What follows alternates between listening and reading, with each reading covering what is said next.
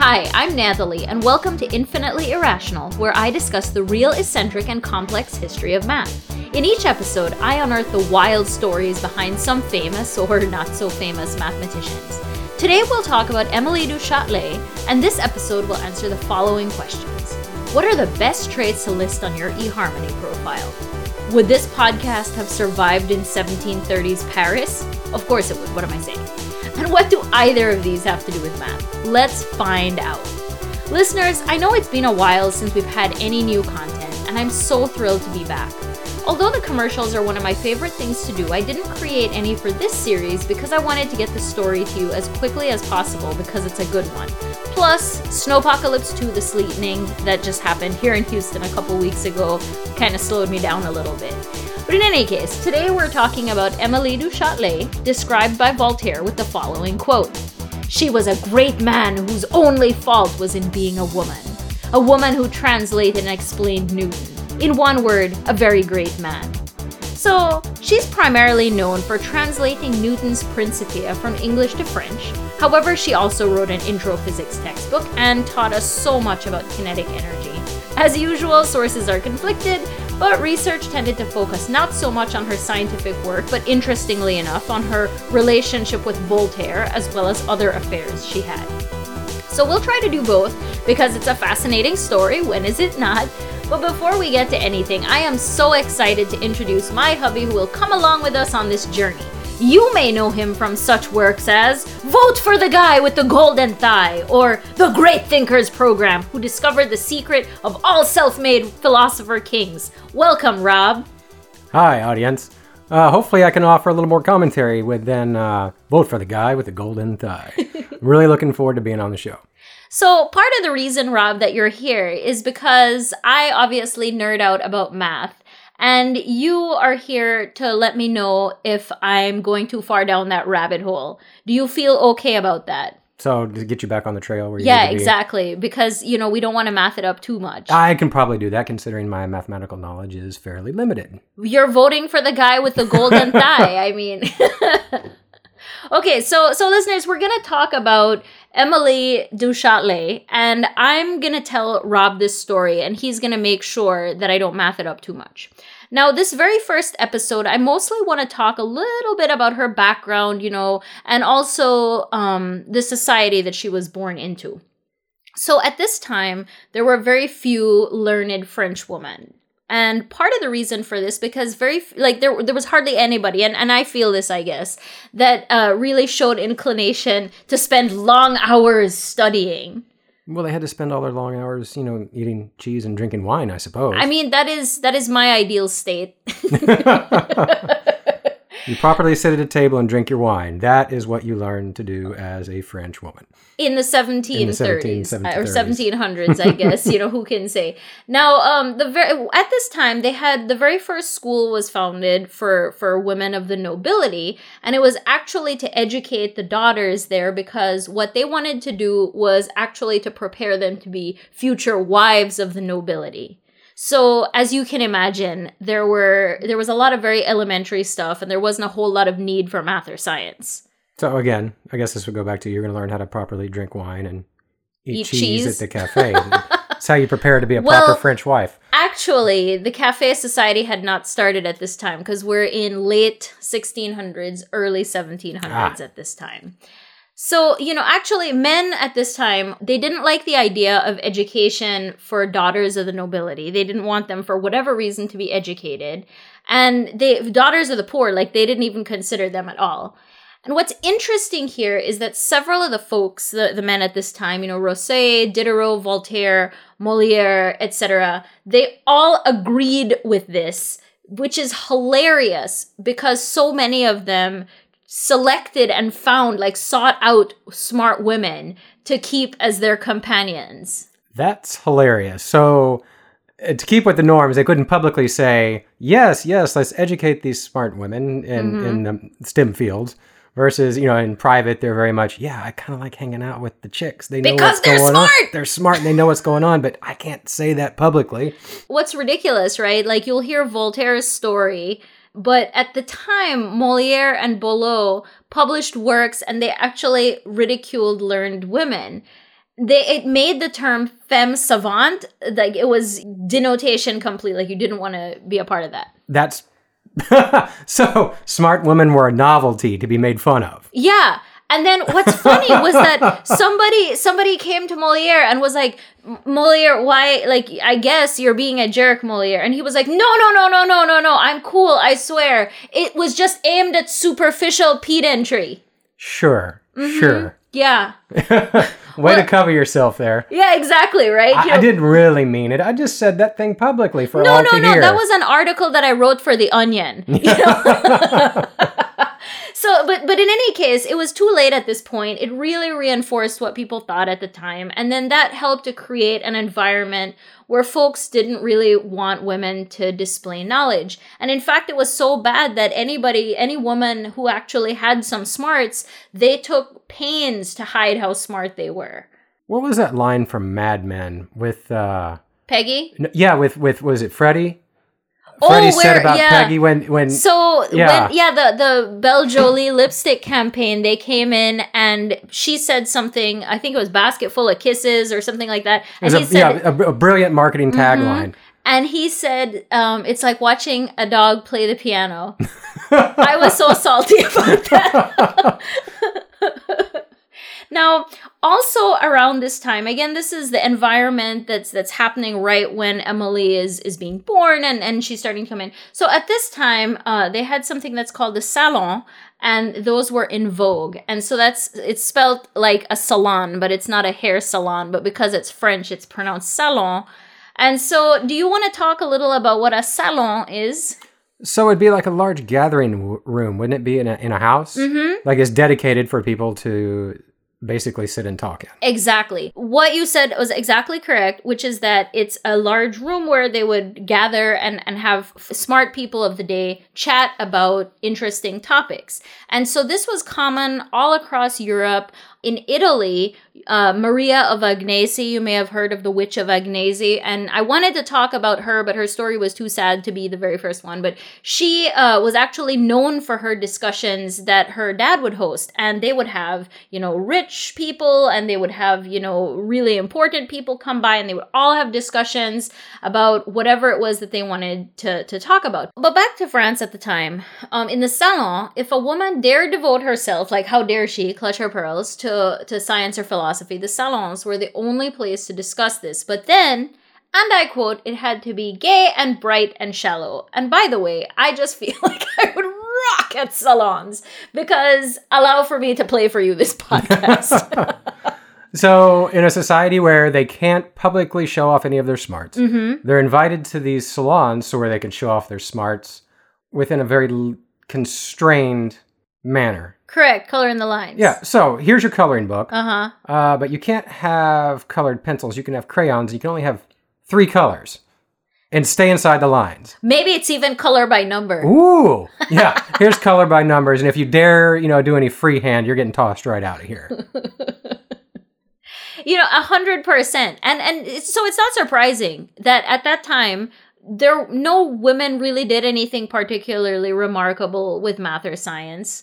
Thanks a lot, Molière, Boileau, Voltaire, Diderot, all you people. Femme savants are the worst. But all they would do is they'd be in the salons, and that was happy and gay and bright and shallow. And then here comes Emily. So let's describe her according to her dad. I found this quote that I'm going to just go ahead and read because I would really like your feedback on what this loving father has said about his daughter. Are you ready? Okay. Let's go. So, in my mind, I'm imagining his loving father. Yes, correct. Like the wife gives birth and right now it's like, oh boy, like let's give out all the cigars or maybe wine and cheese, whatever you do in France in the 1700s. And I'm so happy, like my beautiful daughter. Okay, here it is. My youngest is an odd creature destined to become the homeliest of women. Were it not for the low opinion I hold of several bishops, I would prepare her for a religious life and let her hide in the convent. She stands as tall as a girl twice her years. She has prodigious strength like that of a woodcutter and is clumsy beyond belief. Her feet are huge, but one forgets... So I know, I'm not done. Listen. Her feet are huge, but one forgets them the moment one notices her enormous hands. If we had a daughter, that is exactly how I imagine you would describe her to people. It's so flattering. I mean, my gosh, you never hear anybody say, "Look at my ugly child." Everybody, regardless of how ugly their child might be, believes they're the most beautiful thing in the world. Exactly. And this is, wow. And he had to really put pen to paper to come up with this. And my question is this his journal or is he writing a letter to someone? Is he standing on a box and proclaiming it to the town square? Okay, now you're reminding me of that guy from Hunchback of Notre Dame, but anyway. So, Emily, and she's an amazing person. I can't wait to get into more of her story. One source said that her parents educated her to make the best of her future spinsterhood because they were basically like, listen, you're too ugly, you're not going to find a husband. But another source said that they actually educated her because her genius showed early. So you decide what you want. I got to go with like, this is a smart girl. Let's give her all the opportunities that we can. Versus, my God, she's just homely and she will never find a husband. And really, really, let's do something for her. Well, I'm going to believe that one then. Yeah, I'm gonna believe that they were like, you're never gonna get married. We don't want you to be old and bored in your 40s or however old. Here's your world books. We have a whole bunch of old ones on the shelf. Go read those. So her mom was convent educated. And her mom apparently took a hand in educating all of her children. So she instructed her children thusly. I'm going to read you a couple of the things that she taught her children. All right. Ready? Mm-hmm. Number 1, don't blow your nose in your napkin. Okay. That seems logical. It does. I agree. Break your bread. Don't cut it. I also agree. I mean, who wants mushed bread? But both of these things, I want you to understand here that her mom was convent educated. And so she goes to what her education consists thus far of this, okay? Well, that's 2 items. I mean, remember women couldn't really learn back I've got then. more. So that could have taken an entire year. Oh my gosh. Okay, here's another one. Always smash an eggshell when you've eaten an egg. Okay. So I'm assuming we're talking about like a soft-boiled egg or something, right? So it's like in a little stand? Well, we went to Target the other day because I love Target. And listeners, let me tell you about Target. Every time we pass by Target, she's like, "Oh, can we go into Target? We need such and such." And I'm like, "Do we really need such and such?" And we either end up with a basket full of stuff or nothing at all. But either way, an hour is wasted every time we pass by I got some really cute socks that have a gopher eating some tacos. I got that the other day. But anyway, when we were in Target the other day, I found these little egg cups that looked like little chickens. There's like a pink one, a yellow one, a white one. And so it's a little cup that an egg sits in. Who in the devil eats soft-boiled eggs that way nowadays? I don't know. Maybe people are trying to bring it back. But in any case... we will sit down and have our soft-boiled eggs in our egg stands. I suppose, right, that the egg would come in the shell, and then they would eat the egg out the top, and then to perhaps let the servants, I guess, know that you're finished. When you go to the restaurant, you put your knife and fork on the plate, that signifies you're done. Maybe that's why you'd have to... I mean, that makes sense. Otherwise they'd have to come leer over your shoulder, I suppose. Like, are you done with your egg there? And I guess if you crush it, they're like, okay, they're done. I can take the egg away. Bring the next course, which I don't know what you eat after a soft-boiled egg. Now, the fourth one here is one of my favorites. When I read this, I just was like, I'm just going to read it to you. Never comb your hair in church. Mm-hmm. Okay. Well, While you're reacting to this... I'm processing. I know. I'm trying. But while you're reacting to it, I have my own reaction, which is that, first of all, who does that? Who takes a comb to church and says, I'm going to comb my hair in church? You've got the responsorial psalm going on, or you're kneeling and praying, or you're singing a hymn, and all of a sudden the urge takes you, I must comb my hair. That's the first thing. Well, I don't know, baby. You've got your hair can get a little wild sometimes. Okay, first of all, my hair is curly, and can you imagine how it would look if I combed it in church? I wash it on wash day, and then I don't touch it until next wash day. Combing it in church? I wonder if that's something like... I remember a long time ago, it was a John Wayne movie. I don't remember specifically which one, but he was trying to toss this lady off of the train, and she was steadfastly refusing to get off the train because she hadn't yet put on her gloves. she said something to the effect of, I'm not the kind of lady who puts her gloves on outside, implying that it's some sort of, it kind of would make her look like a trollop of some sort. Well, I wonder if like combing your hair in church is also what year are we in right now? 2021. Combing your hair in church in 2021 is still a problem in my mind. I feel like your hair should be combed at home before you leave the house or in the car.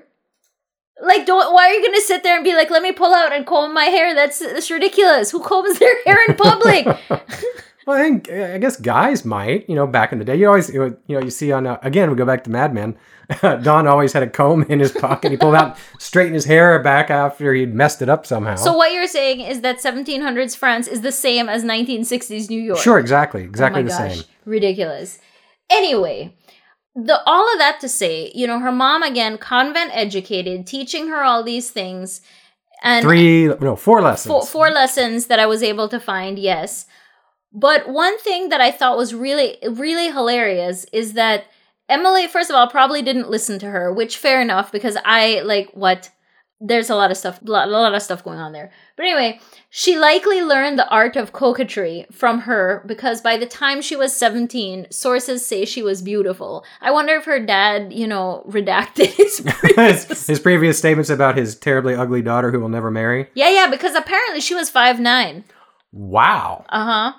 So that's 1700s France. Mm-hmm. So I guess men would have been like 5'4", 5'5" on average. So you had this 5'9" woman, and you said she's beautiful, yeah? Uh-huh. At this point, yes. So supermodel. Uh-huh. In 1700s France. It's also smart. I have no earthly idea about the height of men in France. The only knowledge I have is Napoleon, and I believe he wore heels to make himself taller. I read it somewhere. You read it somewhere? Mm-hmm. Yeah, so, I'm just imagining this 5'9" woman who's beautiful, who's also smart. Well, that's why a lot of the sources, I guess, they focus mostly on her affairs and not so much on her contributions to math and science, which, by the way, are huge. So I guess that would be more interesting to everyone in the 1700s, not the learned French woman. It'd be like that beautiful, tall French woman who has many affairs. It'd be it's clickbait. Yeah, it's clickbait. Yeah. It's something you read at the supermarket checkout. Well, here, I'm glad you said that because let's talk through the first clickbait article. Sure. Okay, headline. Let's go. So she began to search for a husband. And this is interesting because it says here, she began to search for a husband.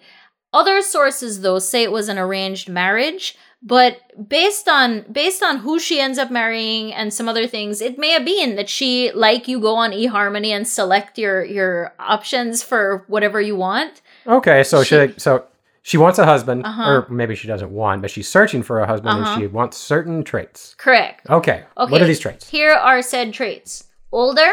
Okay. Wealthy. Understandable. Away as much as possible. That's unusual. I want an older, wealthy man who's never at home. Well, she lived her best life in the early years of her marriage, as we'll talk about, because she did find someone to marry, and his name was Marquis Florent Claude du Châtelet-Laumont. Well, that's a mouthful. Mm-hmm. And so they got married in 1725. Okay. He fit the bill. He owned estates. Estates plural, sir. All right, so he's wealthy. He's wealthy. Plenty of places to go. Yeah. And then also he had a passion for war. I mean, who doesn't? I mean, lots of people. And then he was gone a lot because probably... He's got to go warring. Yeah, because he has a passion. It's a full-time job. Exactly. I don't know how that works. But anyway, so they got married in 1725. She's found this older, wealthy guy who's like never home. But... 1726, 1727, and then they had a little break. 1733, they had 3 children. He was off warring, I imagine. Perhaps so. Now, at this point, she's gotten married. She's got her 3 kids. She's got her governesses for her 3 kids. And she basically considers her marital duties done. Like, that checkbox is checked. Now she can, do whatever she wants. So I've had your 3 children, and I've found 3 people to raise said children, and I'm done with all this. Yeah, I did my job. Now, one source at this point says they agree to live separate lives, but we'll see. In any case, what I can tell you is that she lived her best life. Dancing, flirting, and gambling. Okay. Well, yeah, she's supermodel smart lady who has now money and spare time. Uh-huh. Sure. Why not? Yeah, exactly. Now, this, and two, think about the time she was in, right? Early 1700s France was such a decadent court and time to be alive. Like, what a time to be alive. So is this like 1920s America? Because everybody had money. It was, wild times. Oh, yeah, that's the flappers. Yeah. Okay. Yes, we're going 40 years before Mad Men, but yeah. But yes, it was exactly like that, I guess. Now, apparently at this time, it was cool, like it was totally chill for a man who was married to have as many mistresses as he wanted. Okay. However, which I guess, that's always been the case. And like, if you go back and read these things, it's like men always have a million mistresses, which intense, but whatever. But women, hello, Gus. Hey, bud. Yeah, that's you. Anyway, women could only have one at a time. So, men can have as many mistresses as they like. Mm-hmm. Women can have one mister? I guess that's what I don't know what they're called. I don't see there's not even a term for it. Now, because I'm a math person, I'm wondering if like each man has n mistresses and each woman has one, at what point, how many intersections? Yeah, I would say there's be quite a few intersections. Yeah, there. So I'm interested in doing some kind of chart or something. I could try to figure that out, but that's kind of intense. I'd have to know the population too, which I don't think I wanted. But anyway, I digress. Important to note, at night, we talked about how she did dancing, flirting, gambling. During the day, all about studying. That's all she did, all she cared about. So party all night and work all day. Mm-hmm. I mean, I guess it's like the lifestyle version of a mullet. Sure, why not? No, so shortly after the birth of her third child, in 1733, so that's like, 8 years or so after she was born? Or after she got married, after she was born. That would be so intense. 8 years. So she's tutored in math by a gentleman named Pierre-Louis Moreau de Maupertuis, who's a mathematician and a member of the Royal Academy of Sciences, the French Academy, and the Royal Society. So he's like pretty important. That would be a lengthy business card. Yes. You got to put it on the front and the back, maybe like size 2 font. But so she's tutored, like she had many tutors over the course of her life. So this began a lifelong friendship. This was in the 1730s, which was the beginnings of Parisian cafe society. In the cafes, the only women allowed were courtesans. So, listeners, maybe y'all knew this. I did not. When I first read courtesan, I thought that it was, someone of the court. But, yeah, I know. I was telling you this, and that's exactly what you did. And, because you know what a courtesan is. So, what is a courtesan? It's essentially a high-end prostitute. Mm-hmm. Exactly. I'm over here envisioning Parisian cafe society as a mini court, as it were, like where you go visit the king and all that. Turns out it was not. It was a lot more, I guess, seedy. So men and prostitutes. Correct. That's who's allowed. That's who's allowed in the cafes. And so Emily, she wanted to talk math and science with her friends, Maupertuis and all of that. And so what she would do is she would dress up like a man to go in and have these conversations. And so here's what I'm envisioning. Like, I'm envisioning that she's got these trousers that are too large for her, that she's tied with a rope. She's got a hat, a brown hat, and like a fake mustache that she's stuck on. And she's 5'9". And she's 5'9". Now, the proprietors knew that she was a woman, but they just kind of looked the other way. They just were like, whatever, dude, like, do your business, whatever, talk math.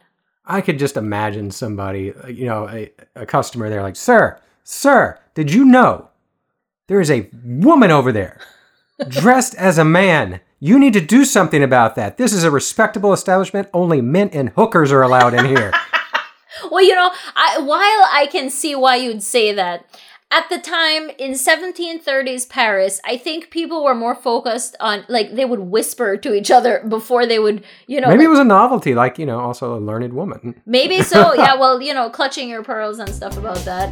In any case, that kind of tells you a little bit about the society that she was born into And so next time, what we'll do is we'll talk through Voltaire and her relationship with him, as well as some of her achievements.